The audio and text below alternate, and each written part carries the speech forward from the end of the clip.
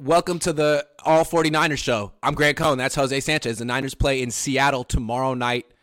If you didn't know, the Niners are playing tomorrow. Wait, not for Sunday real? this week. Yeah, the NFL does this thing called Thursday Night Football. Every team has to do it at least once. So this is the Niners' turn, and I'm going to go up and watch.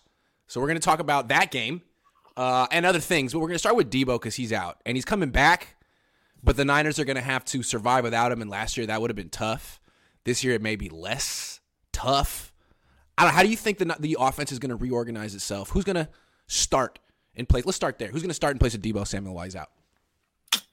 Yeah, that's gonna be tough because the cop-out will be like, oh, it's gonna be more McCaffrey, and it's like, well, McCaffrey was already kind of being like everything for that offense, even with Deebo in the mix. So you're gonna have to start thinking maybe they're gonna start incorporating more Ray McLeod. Maybe we're gonna start seeing finally some more Jordan Mason carries because they probably will pick up the pace with Christian McCaffrey to an extent. Because remember, what was it against the Rams? That was when McCaffrey had to step in because there was no Deebo, right? And it was like this was a must-win game for an offense that's very stagnant. So we saw McCaffrey do it all. He threw it for a pass. He caught for a pass. He did it all. But I think now is you don't really necessarily want to replicate that, especially on a short week. So maybe what you see is a kick in his production a little bit. Maybe like a couple more like receiving catches, utilization that you see from Deebo, and then maybe more Jordan Mason. And then from there, you just incorporate the rest of the little platooning. Maybe Ray McLeod gets a little more run out there. That's how he gets targeted, but he just gets more run out there. Juwan Jennings is asked to be tasked with more responsibilities. I seen Danny Gray get mentioned. I don't think Danny Gray is going to be relevant much of this game. Maybe he'll get like 5 snaps, but I wasn't telling him to see a feature. But I think that's the way I was going to see. You're going to see a kick in CMC's utilization, and then Jordan Mason becomes a little more carry. And then for us, you just got to have everyone else pick up the slack. See, when you keep saying like McCaffrey's usage is going to go up, that kind of scares me because I think you're right. And I think they got to be careful. Like, yeah, you got to win this game, but you got to not get Christian McCaffrey injured down the stretch of this season. And I know it's like Kyle Shanahan and his supporters will say, hey, you can't prevent that. It's football. Baloney. You can lower risk here. And ramping up Christian McCaffrey's usage is already high. Right now, is I think the wrong move. So I like the idea of more Jordan Mason. I think having Deebo Samuel healthy was like blocking Jordan Mason for no reason. I think he's your number 2 running back, if not your number. We talked about this last week. If not your number 1 running back, you know what I mean? Like he should be getting a lot more carries than he is, and he should be getting the ball in the first half, not just the second half. So that's good. And I think with Ray, I think he's going to be the starter because they want that their Z receiver to be like a guy who can also line up in the backfield and be a gadget guy who goes in motion, and that's Ray apparently. It's not Danny Gray. Danny Gray's more like Ayuk. He's an X receiver. I don't think he's going to get used. Danny Gray, I don't see. I know he had his first catch last week and whatnot, but I don't see how in the heck he gets used at all. You sure? I wouldn't say that. Think so? I don't know how. You said he might get like 4 or 5 snaps, right? Maybe he'll have to roll him out there by default, but I agree with that. How much is he going to get utilized? But I think the quarterback changes things because you saw it. Brock Purdy threw 2 touchdown passes deep outside the numbers in the second quarter, and Jimmy never did that. So now all of a sudden you have what's the point of playing Danny Gray if the quarterback won't look down at that part of the field? Now the quarterback will. I'm just saying, I think it's possible that he might get a target down the field. He got a target last game. He might maybe get 2. A decoy to open things up. Maybe it's more than a decoy. All he needs is 1. I'm just saying. I think this puts him back in play. I don't think he's going to start, but I think Purdy puts him back in play. I'm not going to start, but to get into the mix of things, it's like, all right, now one of our best, if not best players on offense is out. What are we going to do? Let's throw Danny Gray in there and see who can get some routes and stuff. So, they dipped his toe in there last week. Because it'll help put the defense on their heels a little bit, get some more – it forces them to play more respect to the 49ers offense because Purdy's proving hey, you can't just necessarily 1,000% crowd the box. And they might still do that. They might. It's a short week. It's only going to be a second start. He has a little bruised rib, a bruised oblique, whatever. He's sore. Whatever. So they're going to try to force him to put it in his hands because they're going to probably think, hey, we have home field advantage. We've seen rookies crack before. Yeah, it just feels like they gave him 1 opportunity last week, Danny Gray. He caught the ball. So are they going to give him positive reinforcement or negative reinforcement? Sometimes colleges – game too. Yeah, but still. Deebo was hurt. They gave him a slant. He caught the ball. He could have gone the whole way if he broke a tackle. So I think he might get another target, and it might be downfield. I don't know. It might be just because it's Purdy. But in the meantime, Ray Ray's the starter, and he's going to get an opportunity to get some targets. He's going to be the one I'd like to see his usage go up. Because real quick, when he's targeted this year, he's only been targeted 19 times, but he's caught 12 passes, and the quarterback rating when targeting him is 112, as opposed to Deebo, the quarterback rating when targeting him is 73. I mean, it hasn't worked throwing the ball to him. They've gone deep to him, too, several times this year. Ray. That's a good point. So before we see Danny Gray out there, I think Ray Ray's going to get a shot. We saw as soon as Deebo went out last week, Ray Ray was in the backfield getting carries and stuff. I think you're going to see stuff like that. And I hope they don't get him hurt playing running back, because now that's the next guy who has to play running back. Ray Ray, you're the 185-pound running back on the Niners now. And if you get hurt, that's too bad, because he's really shown that he's a hell of a returner. I mean, it's like the Niners consistently start at the 30-yard line or more. He doesn't fumble, which is also key. He did last year. This time last year, they had like 6, it felt like. Yeah, I think that's maybe why Pittsburgh didn't bring him back, but he's really good. So, Ray, you're the next man up. On defense, the Niners are really thin at defensive tackle. Armstead's back, but Kinlaw isn't back yet. And what else? Kevin Givens is out with a knee sprain.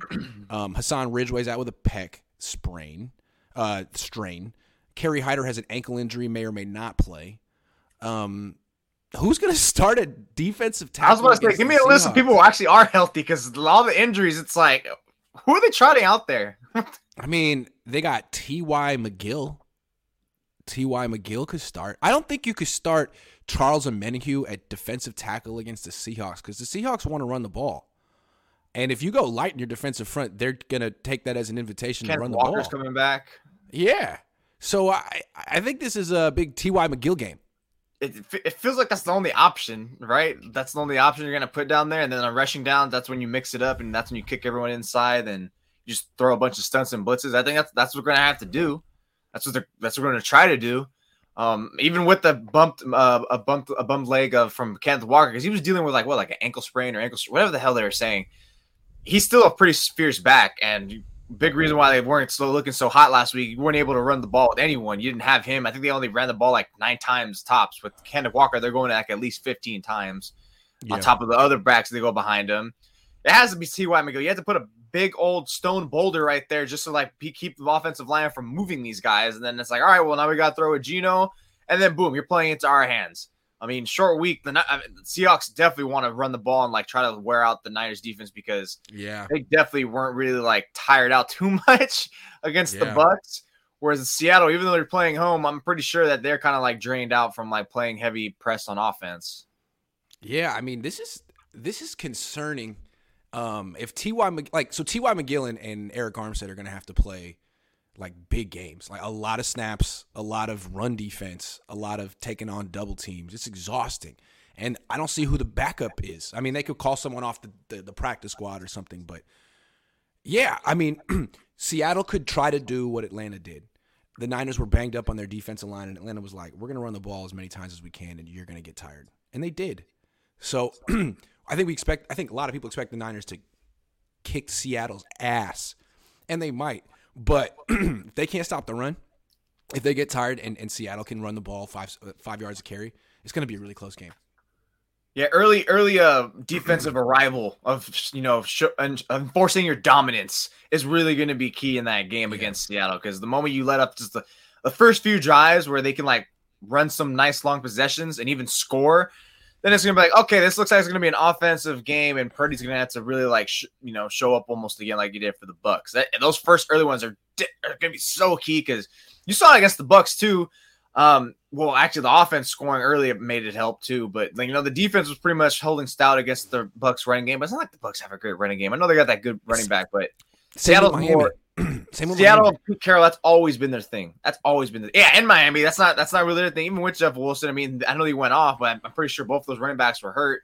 Right. Maybe this could be a case of the Miami game, because we don't know how much Walker's going to handle, how he's going to see coming back from his injury. But if he's even close to healthy, I know for one thing, he's a damn good running back that could easily gash like the Niners defense. Well, when the Niners faced the Seahawks earlier this year and beat them 27-7, the Seahawks couldn't run the ball. And when we talked to Jimmy Ward yesterday, like, what do you want to do? It's like, it's the same story every week. We want to make him one-dimensional and put the game in Geno Smith's hands. I mean, if they do that, they win. They did that week 2. They won by a lot. Obviously, Seattle's going to try to not let that happen. They're going to try to press the issue on the ground.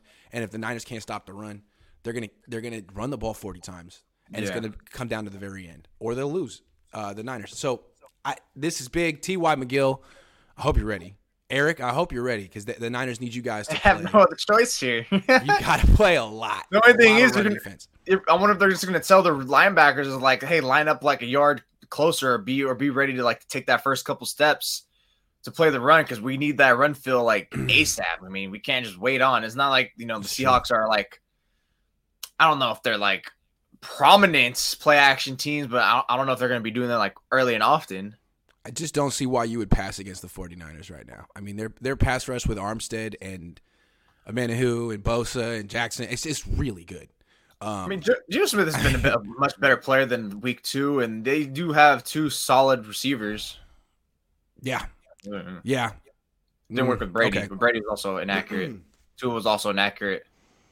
We'll stick with the Niners defense. Huh? Is Geno Smith going to be inaccurate? Because, Brady was inaccurate last week. Tua was definitely inaccurate 2 weeks ago. I mean, there are spots to pick when you're playing offense. When you're playing against the passing game as offense, that's gonna be your identity against the Niners defense. It's just again like you're running the risk of like exposing your quarterback and getting that thing blown up immediately. He's gonna be under pressure. I mean, they don't have a great offensive line, and we've seen what the last 2 quarterbacks have looked like against the Niners defensive front. It's not good. Geno's not good. Tua's better than him. I mean, he's having a good year, but the Niners defensive line makes good quarterbacks look bad. So that's what I expect. If the game is in Geno Smith's hands, they're going to lose by a lot like they did week 2. If they can run the ball, they could win, or it'll come down to the very end. And I'm not sure that they won't run the ball because the Niners have like 2 defensive tackles on their roster right now. They could call up a third, but that's a problem. Yeah, Pete Carroll might call the hit on. He might be like, hey, we know where they're weak at. Let's run it. And no quarterback like Russ is going to tell them nah because it's going to work. I mean, it's what they want to do anyway, and now they have a green light to run it right up the middle. So that's a key factor. But right behind the Niners defensive line, you got Dre Greenlaw, who's playing like an all-pro right now. I want to ask you how good you think he is. To me, you could argue that after Nick Bosa, he's the best player on the Niners defense, or the guy making the biggest impact. No disrespect to Talanoa Hufanga, Travarius Ward, anyone else, but this guy's amazing. He's incredible. I know I'm going to write out later about he's Pro Bowl caliber right now. He's at Pro Bowl level, but that's just the floor. I feel like he's going to get disrespected and not get the all-pro looks that he should. Maybe he'll get a vote, but he's not that prominent of a name yet where people are going to really like elect him. He's been, I mean, come on. He's not playing the best ball since rookie season 2019 when he came down just storming and that when he started against the Seattle Seahawks Monday night, had that pick, almost was the game sealer for the 49ers. I mean, ever since then, what's really been stopping him? Injuries, a little bit of undisciplined play, not a little bit, a lot of undisciplined play. And that's kind of what you saw early in the year, right? The Chicago game, he kind of had several gasps where it's like, Dre Greenlaw, what are you doing, bro? And kind of saw it last year too, but injuries with his groin and everything else. And then now you've seen that he's cleaning up the last month or so. It's like, okay, now all the good things you've been doing, even when you were playing like a bonehead, is even more emphasized because you're not hurting the defense. You're almost carrying it to a degree. You're making like the game-changing plays that we don't see, that we haven't been seeing in years. So, my God, he's all over the place. I always described him in 2019 when I first saw him. I was like, this guy's just a speeding bullet / heat-seeking missile. He just goes anywhere the ball is, and he's going to just burn straight to you and through you. You don't want to have the ball around Jared Greenlaw, and you can ask Tyreek Hill about that the other week. What's interesting about him is, like, the Niners, he's another player they kind of backed into. They wanted his type of player at linebacker, but he wasn't the first plan. The first option was Reuben Foster. They spent a first round, traded up to draft Reuben Foster in round 1 to be what Dre Greenlaw is right now. And he wasn't. He was just a flop in a lot of ways. Then they went to fix the problem. They went and signed Quan Alexander, coming off a torn ACL. What's that first? Yeah, but he so still. Hurt. The way I saw it was they signed Quan. They drafted Dre Greenlaw same year. And to me, Dre Greenlaw was better from Cohn from day one. Nothing against Cohn. Cohn was good too. But Dre Greenlaw was better. And Cohn started because he was older and he was making the money. And then eventually he got hurt and Dre Greenlaw just got to start. And I thought defense improved. He started in the playoffs. Defense was great. And then last year he didn't play much. The defense was still really good. But now you're seeing what kind of an impact he makes when he's out there. And he's playing like the best I've seen a linebacker on this team play since Patrick Willis. I think he's maybe better than Navarro Bowman was. Maybe better than Fred Warner was ever. I mean, he's that good. I don't know. Maybe I'm getting ahead of myself. He's so fast. He hits so hard. Fast. He's extremely violent. I don't know. He's faster than Bowman was. I mean, it's definitely no one's hurting the case if you're saying this is the first time we've seen Patrick Willis and Navarro Bowman together, and this is a reincarnation basically of those two. I mean, they're both fast. They both play the run well. They both play defense and pass defense great. It's just, I mean, like the Niners luck into these linebackers. I mean, it's just incredible. There's no way you're going to tell me it's not luck. Let's not say luck. I think they have a great linebacker coach, and I think they've shown that they know how to scout it and develop the position better than any other team. They identify Fred Warner as that in 2018 because even though he was getting run on a very putrid team, like you said, they signed Quan Alexander to be that new Robin Foster. Then Dre Greenlaw was just to add more depth, and it's not like, I mean, Fred Warner was number 48 in 2018. That tells me that he wasn't a linebacker that they cared for. He was a special teams guy, and again, but he was a project, remember? He was a DB in college. He was like a freaking nickelback in college. Yeah, he was. Exactly. So that's why he gets his speed from. That's why he's a heavy hitter, too, because he got that little safety in him.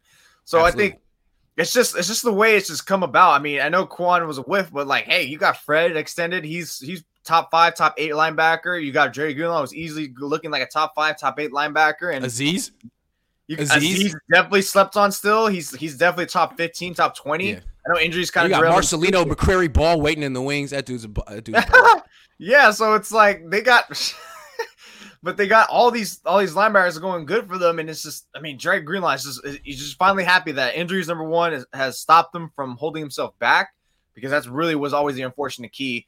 And then he's cleaned up. He's more disciplined now. Now he's more sure-handed. You saw last week. I don't know if you stayed for his press conference, but I heard him say like, yeah, so many times, like, I just wanted to come down early on those check downs early. So that's him, like, restraining himself, that like, almost like that bulldog in him that just wants to go and attack and just, like, knock people out. So thank God him for being disciplined. He's able to be so much more polished. Yeah, he's a hell of a player. Shout out to Dre Greenlaw. Let's move on to this game coming up tomorrow.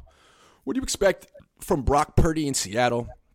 It's a big test for him. I mean, not a lot of Niners quarterbacks have won up there. He's got an injury. He's got a left oblique rib thing. It's a short week. This is a big challenge for him. On the other hand, Seattle is a little overrated. What are you expecting? What's a reasonable expectation for this kid? 150 quarterback rating, three TDs, 40 yards. I wouldn't say it's gonna be the Jimmy G level. I would like to taper expectations from the Bucs game. I feel bad for this kid because now he came in, played great in emergency relief. A handful of backup quarterbacks do. He played phenomenal in his debut start. I wouldn't say even playing. That's not true. But backup quarterbacks have been able to make their first start in a game. Not every career, but look good. But I mean, that good. I mean, his expectation is living up that high is a pretty high standard now. So I would say he just has to play well, almost maybe just sufficiently well, where again, just don't turn over the football. You don't have to make too many grand plays like you did last week, maybe just one or two, just keeping the chains and like take off with the ball a couple times and just being efficient with the red zone like he's been doing. I mean, that's one thing that's clear as day, that he's better than Jimmy because he can run and he seems more decisive. He's not like frantic when he's in the pocket in the red zone. He actually knows, like, I got to score. I'm going to score. So just take care of the football, which is easier said than done. Doing that is already a huge feat in itself. And then just make several plays with your arm and legs. And I think because, Seattle's defense is going to quiver when that happens. And I'm pretty sure the running game is going to make it easier on Purdy in the first place. So just do that. You don't have to be Tampa Bay level.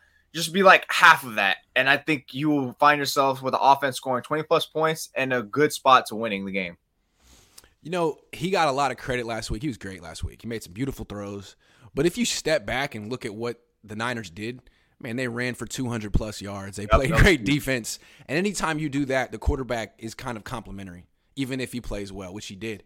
So that's all. He needs to be a complimentary guy. The Seahawks have a worse run defense than Tampa. The Seahawks gave up damn near 300 yards on the ground to the Raiders. Nothing against Josh Jacobs, hell of a player, but come on, man. I mean, this 100 team yards came in the last play of the game. They gave up 189 yards on the ground to the Niners week 2. Like, the Niners can do this. They've done it before. All he has to do is essentially, like you said, take care of the ball, but also take care of himself. Dude, you got hurt on the second drive of your first start. Yeah. And you know what I mean? Like, diving. Don't do that. Don't dive. We love it. I'm sure, you're trying to endear yourself to your teammates and your coaches, and maybe they want you to do that, but don't. This whole season comes down to you staying healthy. And I know he's going to play through injuries because this is his opportunity, but if he keeps playing like this, he's going to have like 4 different things he's playing through by the time the playoffs roll around. That's what always happened to Nick Mullins and C.J. Beathard with their grittiness and toughness. So stop. It's all fun and games, so you're diving for first downs. Stop. Can some quarterback finally understand that the number one job is to stay healthy? Stay healthy. Stay healthy, please. I mean, Tom Brady did. I just saw a 45-year-old man get sacked 0 times against the Niners. It was quite impressive. He's not hurt. He got hit a handful of times, though. A lot of times. But he didn't, he's not getting hit running to the sideline by a linebacker running full speed like Dre Greenlaw. Another thing about Dre Greenlaw, we're not talking about him right now, but the reason I compare him to Patrick Willis, when Patrick Willis was in his prime, and an offense tried to get to the edge, like with a running back or a jet sweep, it was like, man, you're just going to get ear-holed by Patrick Willis really hard. You're not going to turn the corner. You're not going to try that play again. He's going to chase you down, and that's what Greenlaw does right now. It's a lot of fun. It's like, oh, you're trying to get to the edge against the Niners. Okay, here comes Dre. Oh, yeah, he's going to hit you really hard. You're not going to want to do that anymore, huh? That's why sorry, we're not talking about Dre anymore, but I wanted to make that point. That's what I like about a linebacker. And, like, remember Chris Borland?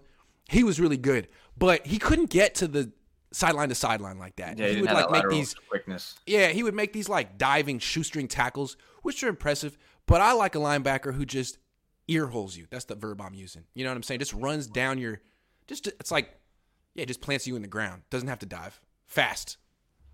So Brock Purdy, play linebacker like that. That's the expectation. 2-way player, play linebacker. He could do it. Keith says, I agree. We're much more equipped to handle a Deebo injury this year versus last year. I look forward to more Ayuk and Jennings targets. Yep. I really, you can say the whole Deebo's been a disaster this year, man. I mean, he's still a good player, but they just haven't been on the same page with him. Throwing him the ball hasn't really worked. Running the ball hasn't been smart. Maybe, I don't know.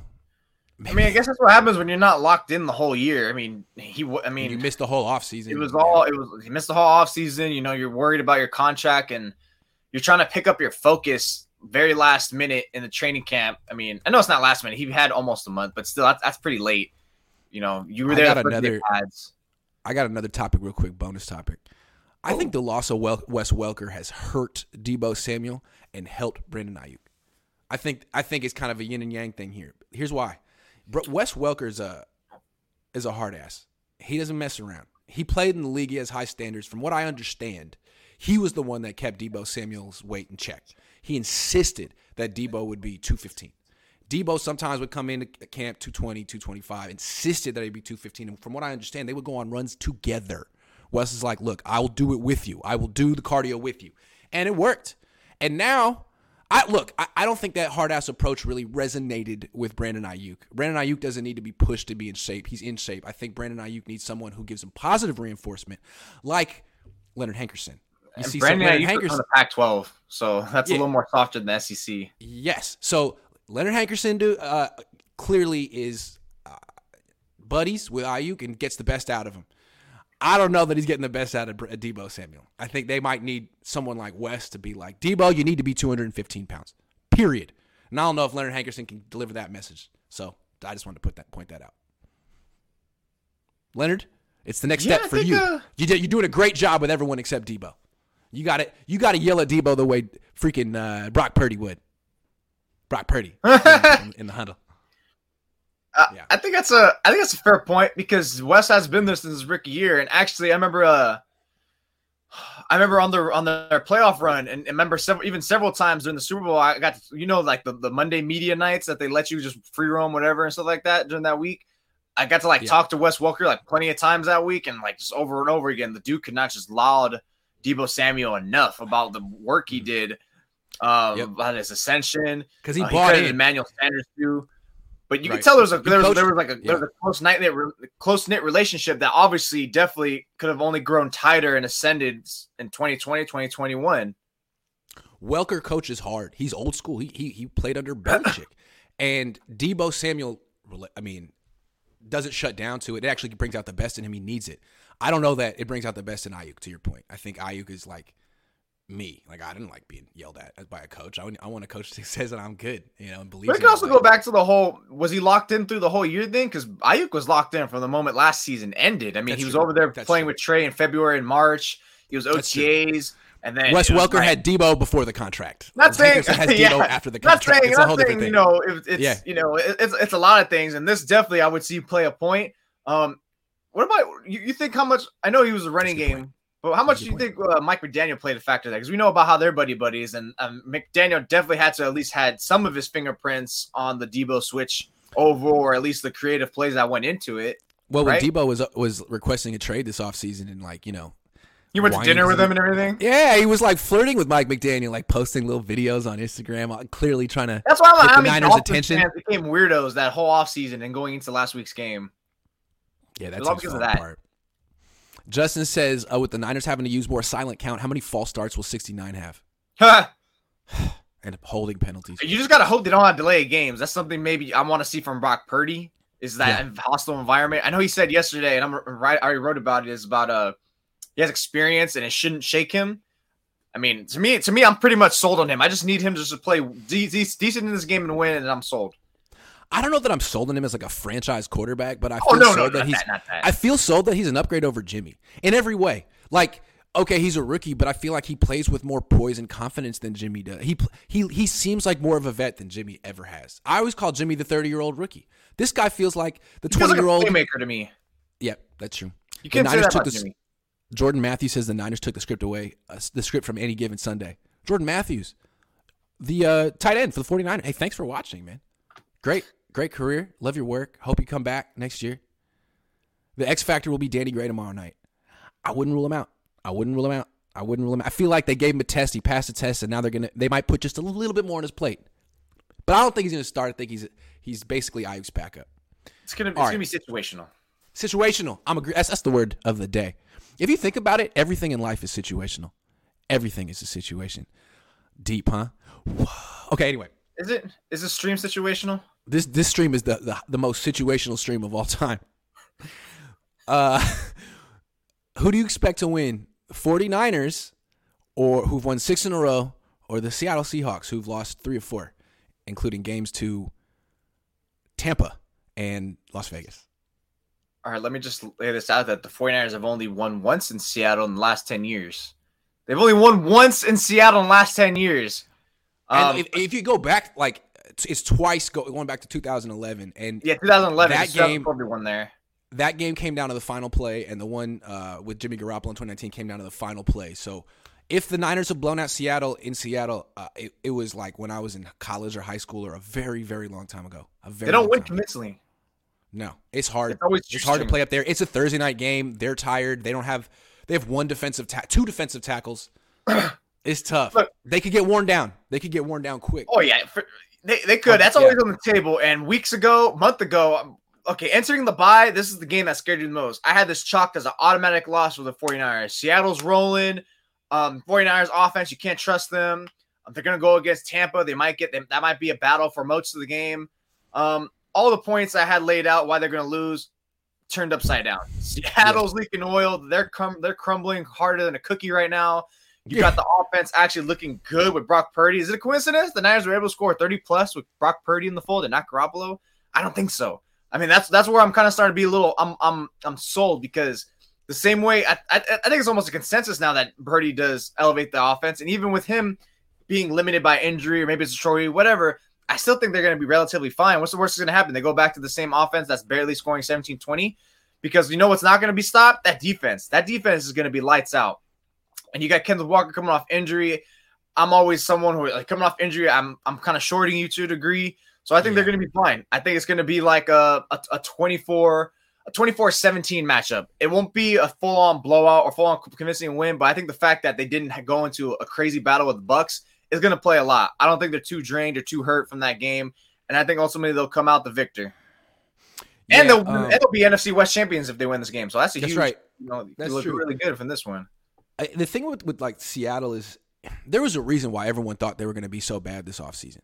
They emptied the cupboard of their roster. The moves they made this offseason were like tanking moves. It wasn't just trading Russell Wilson. That was the right move. But they got rid of Bobby Wagner, who's still great. And they didn't have a replacement. And they can't stop the run. I mean, and it's like they were an interesting story early in the season given that they were tanking. They're like, wow, this team is overperforming. But now they're not overperforming anymore. They're out of the playoff picture suddenly. Yeah, they are who we thought they were, and they knew they were overperforming, and their fans knew they were overperforming. So like this whole, Seattle crowd, like they know what that team is. And if the Niners go up 7-0 or 14-0 quick, like they've been doing recently, that stadium is going to be really freaking quiet because they know what that team is. So, 24-17 seems reasonable. Seems reasonable to me. They could keep it close. Like we said, Seattle could keep it close just by running the ball. If it's 24-17, maybe like Seattle makes like a last-minute touchdown or something like that. But I think ultimately it'll be close. I think maybe the Niners – it could probably start off slow and the Niners pick it up. Then Seattle tries to throw some punches. It's like – I don't know. It's a divisional game. It can't always be a blowout. Unlike Arizona, Arizona just lays flat. That's a lifeless team, so who cares about them? But it could Seattle be a blowout again because Seattle's not good. They're not a good team. They're an overperforming, well-coached team, but they can't stop the run. If you can't stop the run against the Niners, good luck, dude. Good freaking luck. Look at Tampa last week. Like, it's like, why did you even fly out here? Give up 200. Yeah, what did you do? You wasted everyone's time. That was a good rushing defense too. Yes, and that looked like a tired, disheartened team on a short week flying across country. Not to make excuses. I don't know. Seattle at home. That's a factor that definitely played in. They played it close. They did go almost to overtime. Did they go overtime? No, they went all the way to the end against Seattle on a Monday night. So that was where it was like, the Niners could have the upper hand here because that's going to be a tired team. But yeah, the Saints. It was an emotional game that they won. They came down to the end and they had they had nothing left. This is going to be the Seahawks are going to be much more emotionally engaged than the Bucs were last week. But still, if the Niners go up early, I mean. Plus, I think the Niners are going to be locked in. They're going to be locked in. That's because it's the Seahawks are a divisional game. I think Shanahan's really going to dang out. The NFC West is wide in freaking front of you. Grab it. Right. Because a lot of times this would be a trap game, right? Like you just came off 2 big wins. It's a short week. The whole world is crowning you and saying you're in the NFC champion. It's you and Philly right now. It's you and Philly. No, you got to prove yourself in a short week against Seattle in Seattle. But the division is at stake. I mean, it shouldn't be too hard to get your team to play with urgency. It really should. It's Seattle. No. The coach shouldn't even need to say anything, to be honest. Yeah. What happens if they lose? What happens if they lose this game? You fumble, you played it. I know. What are you going to say? Oh, short week, prime time. I get it. Quarterback hurt. But it's like all of a sudden you just gave Seattle life. Now they're back in the playoff picture. Yeah, now they're back in the playoff mix, and now you got to go up against the Commanders on I guess not a short week. It's a Saturday. It's still a couple days leg up. The Commanders, who the Niners should beat. Honestly, I think the Niners should win out. They should win out the rest of the season, to be honest. Like Seattle, I mean, we already established them. The Commanders, they're solid, but ultimately I think they're going to crack.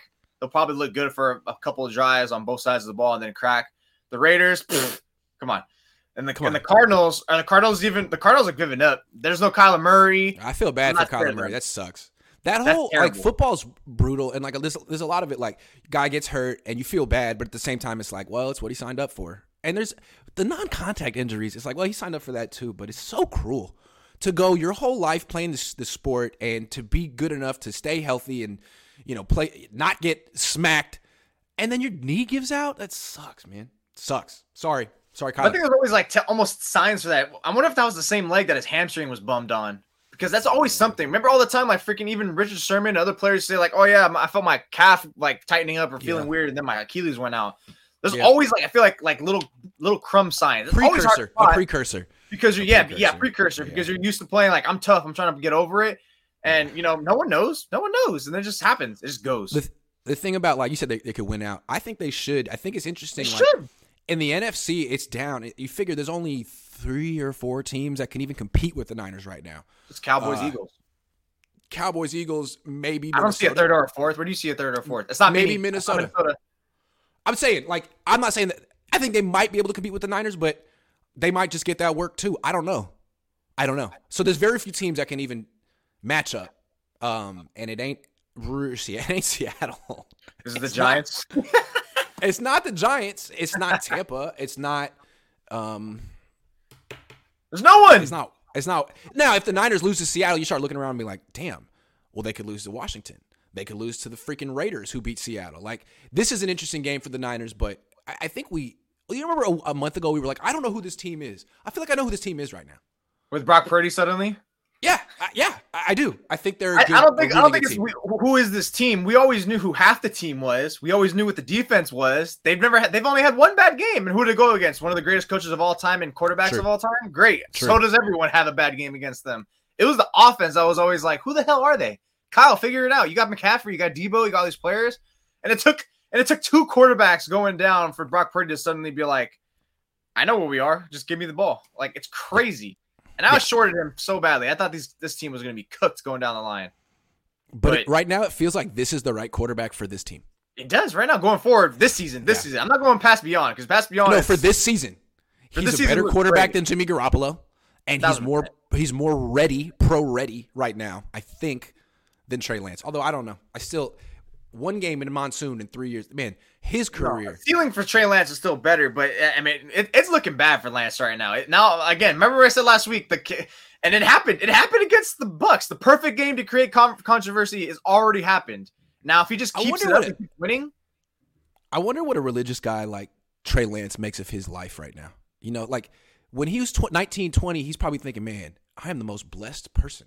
I'm this guy who's from this small town, and God has put me in this position, and I've gotten everything I've ever asked for. And now it's like, man, what did I do? I haven't played in 3 years. Like, what is going on? It must be very strange, right? Especially for people who are deeply Christian to feel like everything happens for a reason. It must be, what is going on? I can only imagine. It feels like he's being tested somehow by the football gods, if you believe in that kind of stuff. You know what I mean? So weird. So weird. He was the chosen one, and now it's like, wait, Brock's the chosen one? What the hell happened? I thought I was the guy.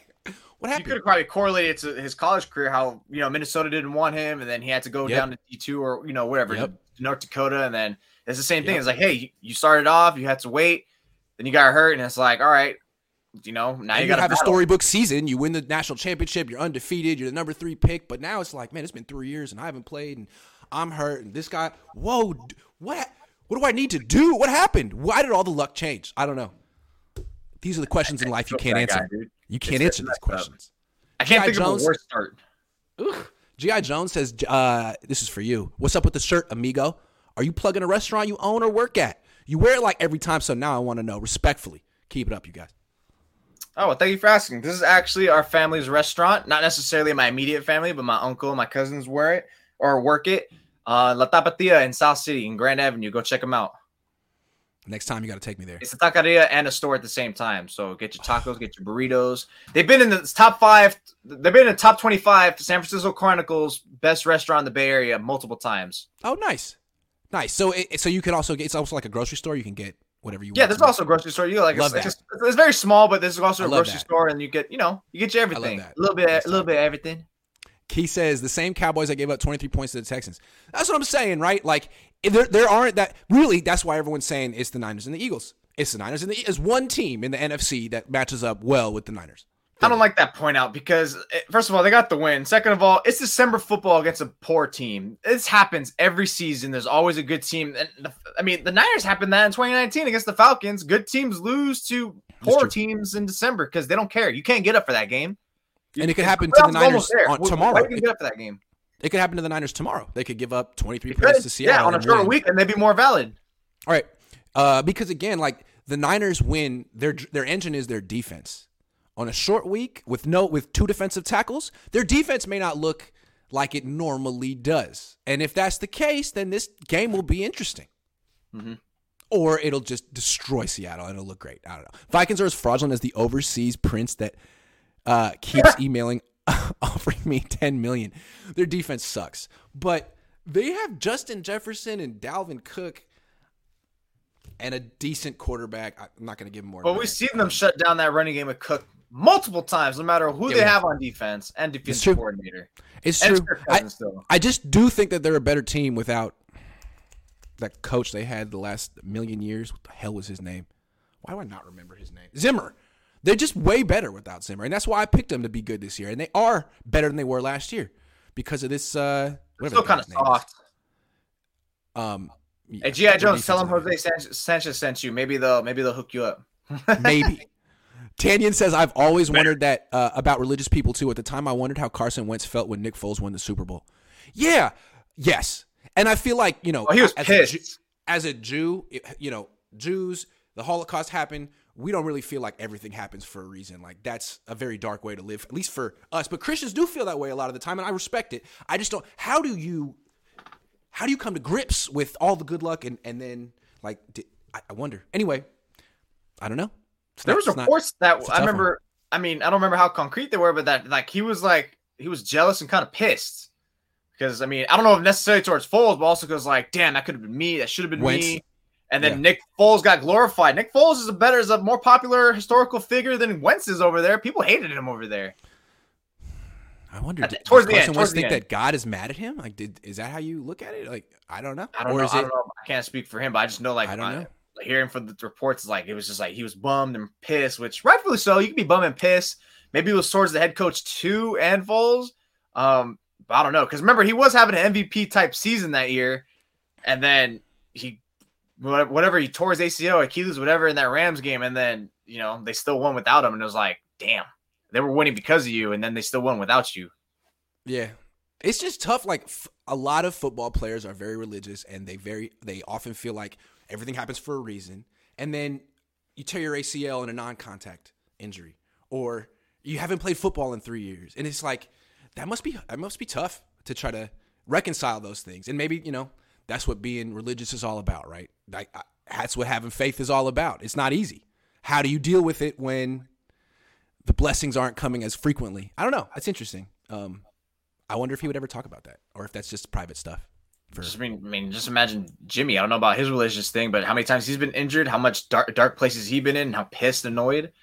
Jesus, or Jason Verrett, dude. My God, dude, I feel so bad for that guy. Right. That's the number one guy who's really just dude. Does someone make you sleep under a ladder and give you all this bad luck? That's the only thing I can think of. I always think of Job from the Bible when I think of him. It's like, again, why do you have to keep taking everything away from him? Why? He has to get this close to have his dreams taken away from him again. That's cruel. It's like, oh, you're almost close to finish line, psych. He could tell his grandkids one day, I was the best cornerback in the league when healthy. It's just I was healthy for 2 years. It's awful. It sucked. And everyone will tell you that knows me that I was that good.